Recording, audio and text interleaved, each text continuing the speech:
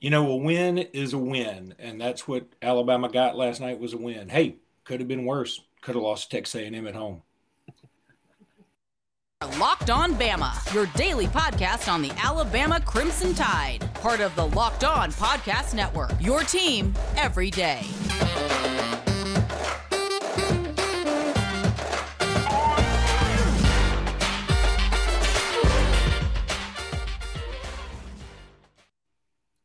Hey, everybody, and welcome back into Locked On Bama. Luke Robinson, that's me. Jimmy Stein, that's him. Jimmy, how are you today? Good, because we won the game. We won the game. Like you said, a win is a win is a win, and it was in doubt for quite a while, even down to the last possession. But you probably need a game like that every once in a while, because obviously when you get into the postseason, you're playing some really good teams. There's going to be close games you got to pull out at the end. Yeah, and look, you're not going to blow everybody out. Let me go ahead and tell everybody really quickly about FanDuel. They're sponsoring this particular episode. This episode is brought to you by FanDuel Sportsbook, official sportsbook of Locked On.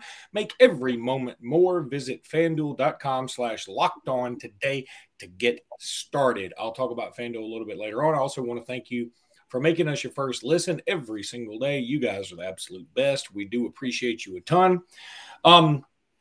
Full disclosure, and I'm not going to start out with a lie, even though I've lied several times just today, not even on this podcast. I went to the Dave Chappelle, Chris Rock show last night. And we're going to get into the basketball game, I promise. First of all, the show was great. Ashy Larry made an appearance and did his stand-up. I don't know how many of you follow the Chappelle show, but Ashy Larry was there. It was great.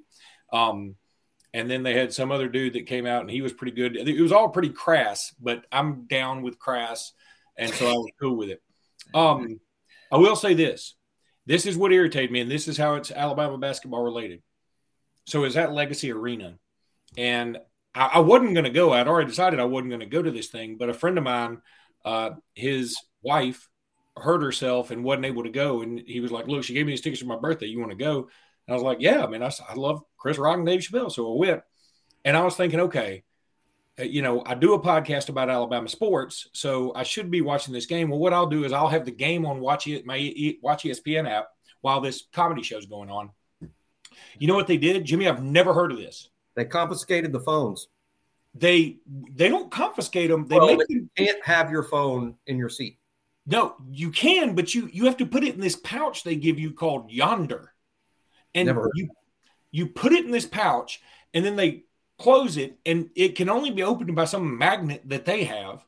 And I was so mad. If I had known they were going to do that, I probably wouldn't have gone, because I was thinking, I don't know how many more times I get to see Brandon Miller in an Alabama uniform. How do you think they do this? Do they not want people recording the show because it's a comedy show, and they just don't want people recording the show?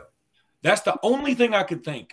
Because it wouldn't work for concerts, because at concerts, you want to have your flashlight and, people, turn on your heart light. I did go to a Neil Diamond concert one time, by the way.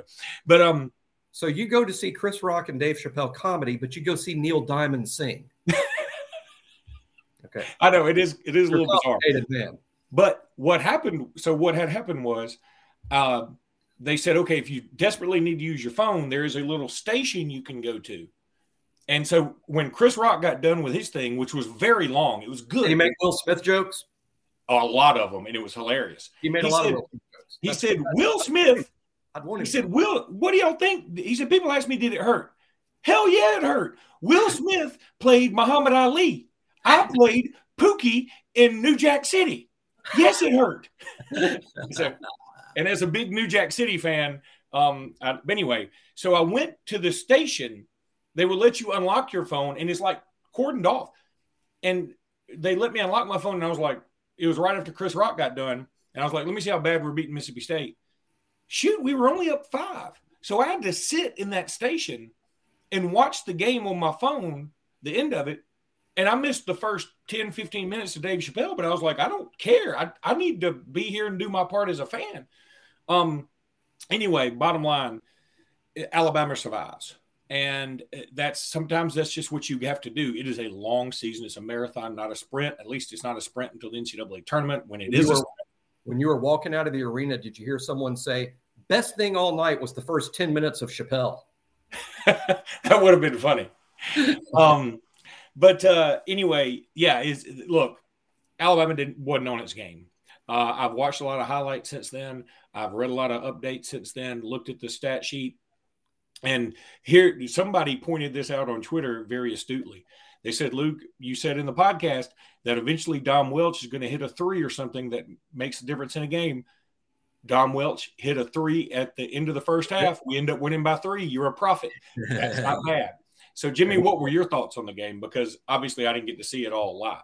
Well, my first thought, and I'll put this delicately, is while you were explaining the hell it was for you to sit at the Chris Rock, Dave Chappelle sold out comedy show in Birmingham's largest arena and how terrible it was you couldn't see basketball. I was watching the basketball game while prepping for a medical exam that you do after you're 50 years old. And I was prepping during the basketball game. So no matter how terrible it was for you to be away from your phone while you were laughing uproariously at two of the funniest people alive, it was a worse experience for me watching the game, I promise. But nevertheless, I sort of predicted this on the Bama Insider board yesterday. The way Mississippi State plays, they're very good defensively, very good defensively. In fact, I think they're ranked 7th in the country in points allowed, which makes them super elite defensively. They just can't score. But when you play a team that's elite defensively, they can make the game ugly. And if they make the game ugly, anything can happen. Now combine that with the fact they shot it a little better than they normally shoot it. They're fired up. They're playing the number 2 team in the country. And it was a dogfight the whole way through. It was just one of those games where I didn't necessarily feel like Alabama didn't play hard. They just didn't play well. Didn't shoot it well. The turnover problems are back. And again, a lot of credit to Mississippi State. They're very long. They're not gifted. They don't have like a guy that's going to be a first-round pick like Alabama's got, a couple of those guys. It's not like they're gifted, but they're very long and they're athletic, and they play hard on defense. Sort of reminds me of maybe Wimp's old teams that were really athletic and played hard on defense, but didn't exactly have a lot of firepower on offense, and that's why, they didn't do things like, make it to a Final Four. I think State's got to recruit a little better before Chris Jans has a great program over there. They just don't have enough dudes. They don't have enough dudes to be successful right now because they can't score. But, man, defensively, Mississippi State's a handful. I'm telling you, Luke, we'll play better teams like Tennessee and Auburn, in a couple of weeks that are much better than Mississippi State. But they're not really any better than Mississippi State on defense. That's as good of a defense as Alabama will play in the regular season, and that's why it was ugly. And hopefully Alabama breaks out of the shooting slump. I was looking at recent shooting numbers. The recent shooting numbers are not good for several players on the team who've been scoring well, like Clowney and Sears. It wasn't just last night, Luke. They've gone a couple games without shooting it well. So I think we're about to talk about Oklahoma on Saturday. I think that's the first thing to look for. Are we going to start shooting the ball a little better again?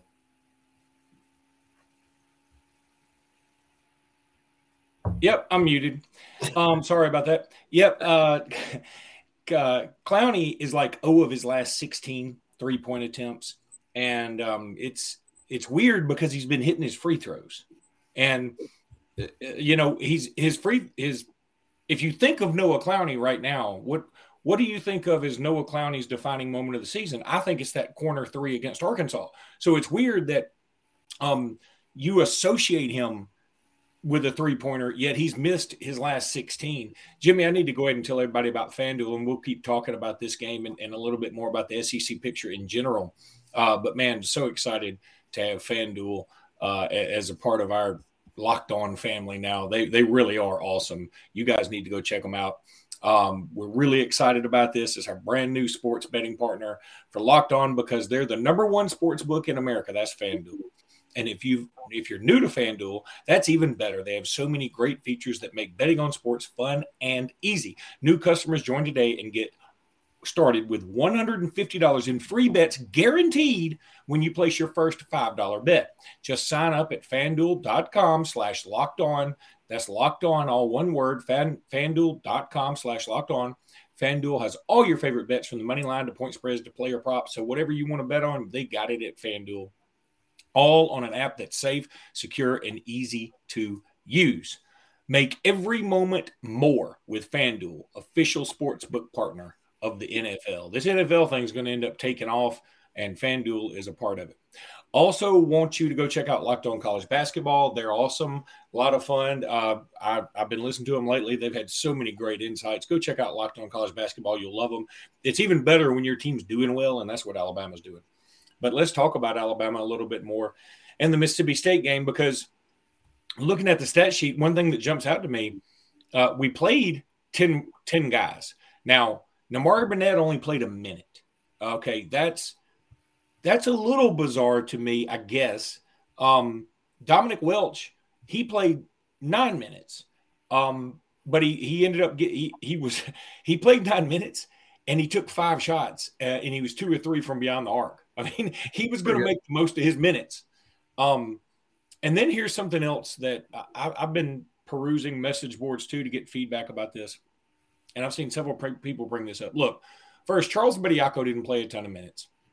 He played 13 minutes and had 4 fouls. Foul trouble. I mean, that's just what he does. He's going to get in foul trouble.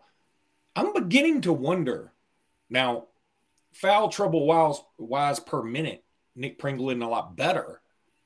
But I'm wondering, should Nick Pringle be getting more of these minutes? Now, combined, they only had 21 minutes, which is less than Javon Quinterly, Clowney, Miller, and Sears. I mean, and here's another thing that shocked me. Jaden Bradley only had 12 minutes. Right. And you would think Bradley, this would be like right up his alley. Like Mississippi State, sort of a rough and tumble team, and Bradley's sort of that New York Rooker Park kind of player that we've talked about before. So I wonder, look, it stands to reason that this Alabama team has been reading its clippings of late. And so maybe they were on their high horse a little bit. Again, totally understandable. It happens. And maybe the coaching staff was too. Maybe they were just sort of fiddling around with the lineup a little bit. I'm probably reaching for excuses as to why we only won 66-63. I get that.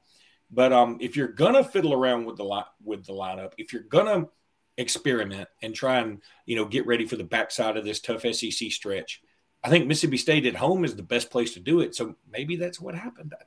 I'm throwing stuff against the wall here, Jimmy. Right. Yeah, I have a slightly different take on it. I don't know how purposeful it was, but Alabama hasn't played in close games in a while. Alabama had won every single SEC game by double digits until last night.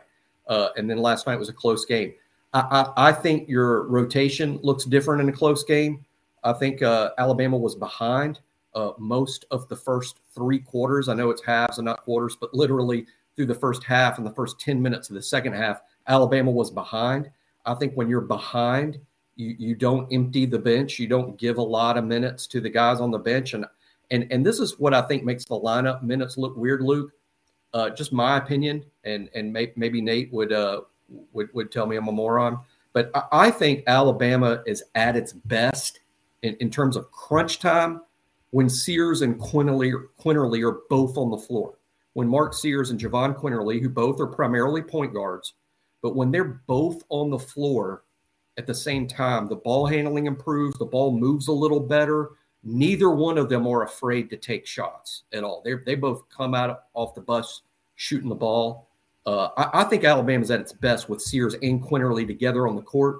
And I think there was probably more of that last night than you normally see because the game was in doubt. And I think when the game's in doubt, you put your 5 guys out there with less care about, point guard, shooting guard, small forward, power forward, center. You're just putting your best 5 guys out there.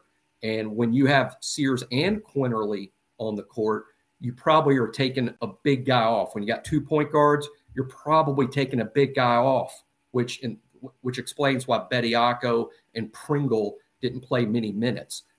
Again, when you're talking about Alabama's best 5, Luke, I think Sears, Quinterly, Clowney, and Miller for certain. And those guys played a lot of minutes last night. I don't think they came off the court much in order, when we were going to determine who was going to win or lose the game. I think those 4 were out there and that 5th spot sort of rotated. But That's my explanation for it. I think it was just simply a matter of being behind and making sure you had your best players on the floor. Yeah, that's probably true too. Are you worried at all that Brandon Miller's getting so many minutes that maybe at some point, I just don't want him to hit a freshman wall. Wall. And look, it's different now. I mean, the wall has changed. The wall has moved because all these kids play basketball year round all the time anyway. And it's not the same thing as it was 10, 15, 20 years ago, whatever. But I always look at the stat sheet, and he's always in the high 30s in terms of amount of time played. Now, I'm for it in the sense that we've got Brandon Miller for 1 year, so I want him on the court as much as we can get him on the court. But I'm against it if it means he's going to hit a wall in the NCAA tournament. The freshman wall is a thing for sure, but we need to remember, and I bet Nate reminds him, when Nate sees Brandon Miller breathing too hard, and Nate looks down and sees Miller's played a bunch of minutes and he's breathing hard, it's a good time to remind him to say, hey, Brandon, just letting you know, we play 31 of these things in college, but next year in that league you're going to be in next year, they play 80 of these things in the regular season. So suck it up, pal.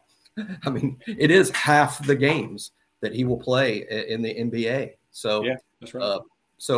But it is true. I mean, for years, it's not a myth. I mean, freshmen get tired because even though it is half or less than what the NBA plays, it's a lot more than what he's used to playing in high school basketball. But you're right, the year-round basketball has really changed things.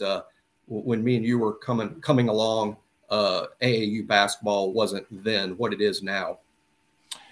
And I certainly don't want to count my chickens before they're hatched, especially with the price of eggs right now. But I worked that in very nicely, didn't I? Is that a joke you took from Chris Rock or Dave? Did you lift that from Rock or Chappelle? I'm looking at the standings here for the SEC, and you know, one thing that did shock me last night, not only the Alabama close win, but the Auburn blowout loss. Texas A&M handled Auburn easily in Neville Arena. That's something a lot of people hadn't done recently. So A&M may be better than we thought, but I went back and looked at A&M's non-conference schedule. They were getting beat by Boise and Wofford and a bunch of other like teams you wouldn't suspect. But now that they've hit league play, they're pretty doggone good. But this looks like, for all the world, it's going to end up being Bama, Tennessee, knock on wood. Unfortunately for us, we only play them once, and that is in Knoxville. And we also play them right after we play in Neville Arena. That's a tough stretch coming up. So I think it's more important than ever that, you know, we keep getting these wins while we can get them, because it's going to be a tough game playing in Knoxville. I know Kentucky went up there and won, but that's not going to be an easy place to play. Jimmy, let's take a break. Then we're going to have a football segment when we come back. Okay, so Jeremy Pruitt, still the talk of the town for the most part. There are folks out there on Twitter with all these innuendos that Alabama fans about to get some good news, and maybe we are, but it was so vague that anything could happen. We'd be like, was this what he's talking about? Jeremy Pruitt certainly would be good news, but instead of talking Coordinators Day, I think we talk about Junior Day coming up this Saturday. Alabama's got a bunch of juniors coming in. It's going to be a big deal. And, you know, now, I mean, look, it's not like Alabama was resting on its laurels. They finished with number one class. But now you are competing with a coach on the other side of the state who will recruit. Brian Harsin looked at recruiting the way most people look at taking out the trash. Like you got to do it, I guess, but you don't want to. Well, yeah, I'm not sure about that, but I do know that I've said this before, and I mean it as a compliment to Hugh Freeze, I guess is the best way to put it. It's been a long time since Auburn had a head coach who was going to beat Nick Saban for players. Brian Harsin was only recruited basically a class and a half at Auburn. Auburn did not sign a single player that Alabama prioritized in any way, not one in 1.5 years. Before that, before Harsin was hired, you had Gus Malzahn. Gus signed over, he was there for a while. Considering how many years Gus Malzahn was the head coach at Auburn, he beat Nick Saban for very few players. It did happen. I'm not saying that it was a unicorn. I mean, it happened. But Derek Brown comes to mind, for one. But we could literally, Luke, sit here over the course of a couple of shows and maybe count them up. I mean, that's how few times Gus Malzahn beat Nick Saban for a player that Alabama wanted. Even go back before Gus, Tommy Tuberville. To me, there's Tuberville 1.0 and Tuberville 2.0. Tuberville 2.0, who was going up against Saban, wasn't beating Nick Saban for players Alabama wanted either. Remember the famous Julio class in 08 and the C.J. Mosley, A.J. McCarron class in 09. Nick was beating Auburn for all of the in-state guys that Alabama wanted, or at least 90% of them. Now, Tuberville 1.0, it wasn't Nick Saban at Alabama, and Tommy Tuberville had things going pretty good at Auburn, and he was a good recruiter. Auburn was beating Alabama just as much or more often for players back then. You have to go back, in my mind, to Tommy Tuberville 1.0 in terms of what we're going to see from Hugh Freeze. He is going to sign players that Alabama wants, and it hasn't happened for a while, but Hugh properly prioritizes recruiting. I think he prioritizes in-state recruiting. I think he's good at it, and it won't be a lot. I mean, if we're just going to pick numbers out of the air, for every 10 players we battle Auburn for, I think Alabama will sign 7, maybe even 8. But it has been 9 and 10, and it won't be like that anymore. No, that's absolutely right. And that's why this junior day is going to be very, very important. So tell us quickly, Jimmy, about some of the guys that coming in that you're looking forward to. Yeah, really, it's an out-of-state group this weekend. Alabama, it's not formally this way, but generally Alabama's got 2 junior days. The first one we did had a lot of the in-state juniors. This one upcoming Saturday will be a lot of the out-of-state juniors. It's a much larger group. There's a lot of highly ranked kids. And believe it or not, it's kind of funny. It's why all these things get these labels that aren't really official. We call it a junior day, but there's a ton of sophomores there. A couple of freshmen I'll even talk about real quickly just because I'm excited about them. I happen to know 2. This is how old we are, Luke. I can't believe I'm saying this out loud. There are 2 class of 2026 guys that will be there Saturday, kids that will graduate in 2026 that are now being recruited hard by Alabama. 2 freshmen from Jackson, Alabama. That's right up the road from Mobile in southern Alabama, up Highway 43. The quarterback, Landon Duckworth, and his wide receiver, Jamarian Gordon, both 9th graders from Jackson. They'll be at Alabama's junior day. I believe it's their first time on campus. Landon Duckworth promises to be a national elite quarterback recruit. He was the starting quarterback this past season in Jackson. I think he threw for about 1,800 yards as a 9th grader, including a lot of highlight throws. He's 6'3", and in the 9th grade. We train him at QB Country. Well, we consider him one of our most gifted kids nationally in that class.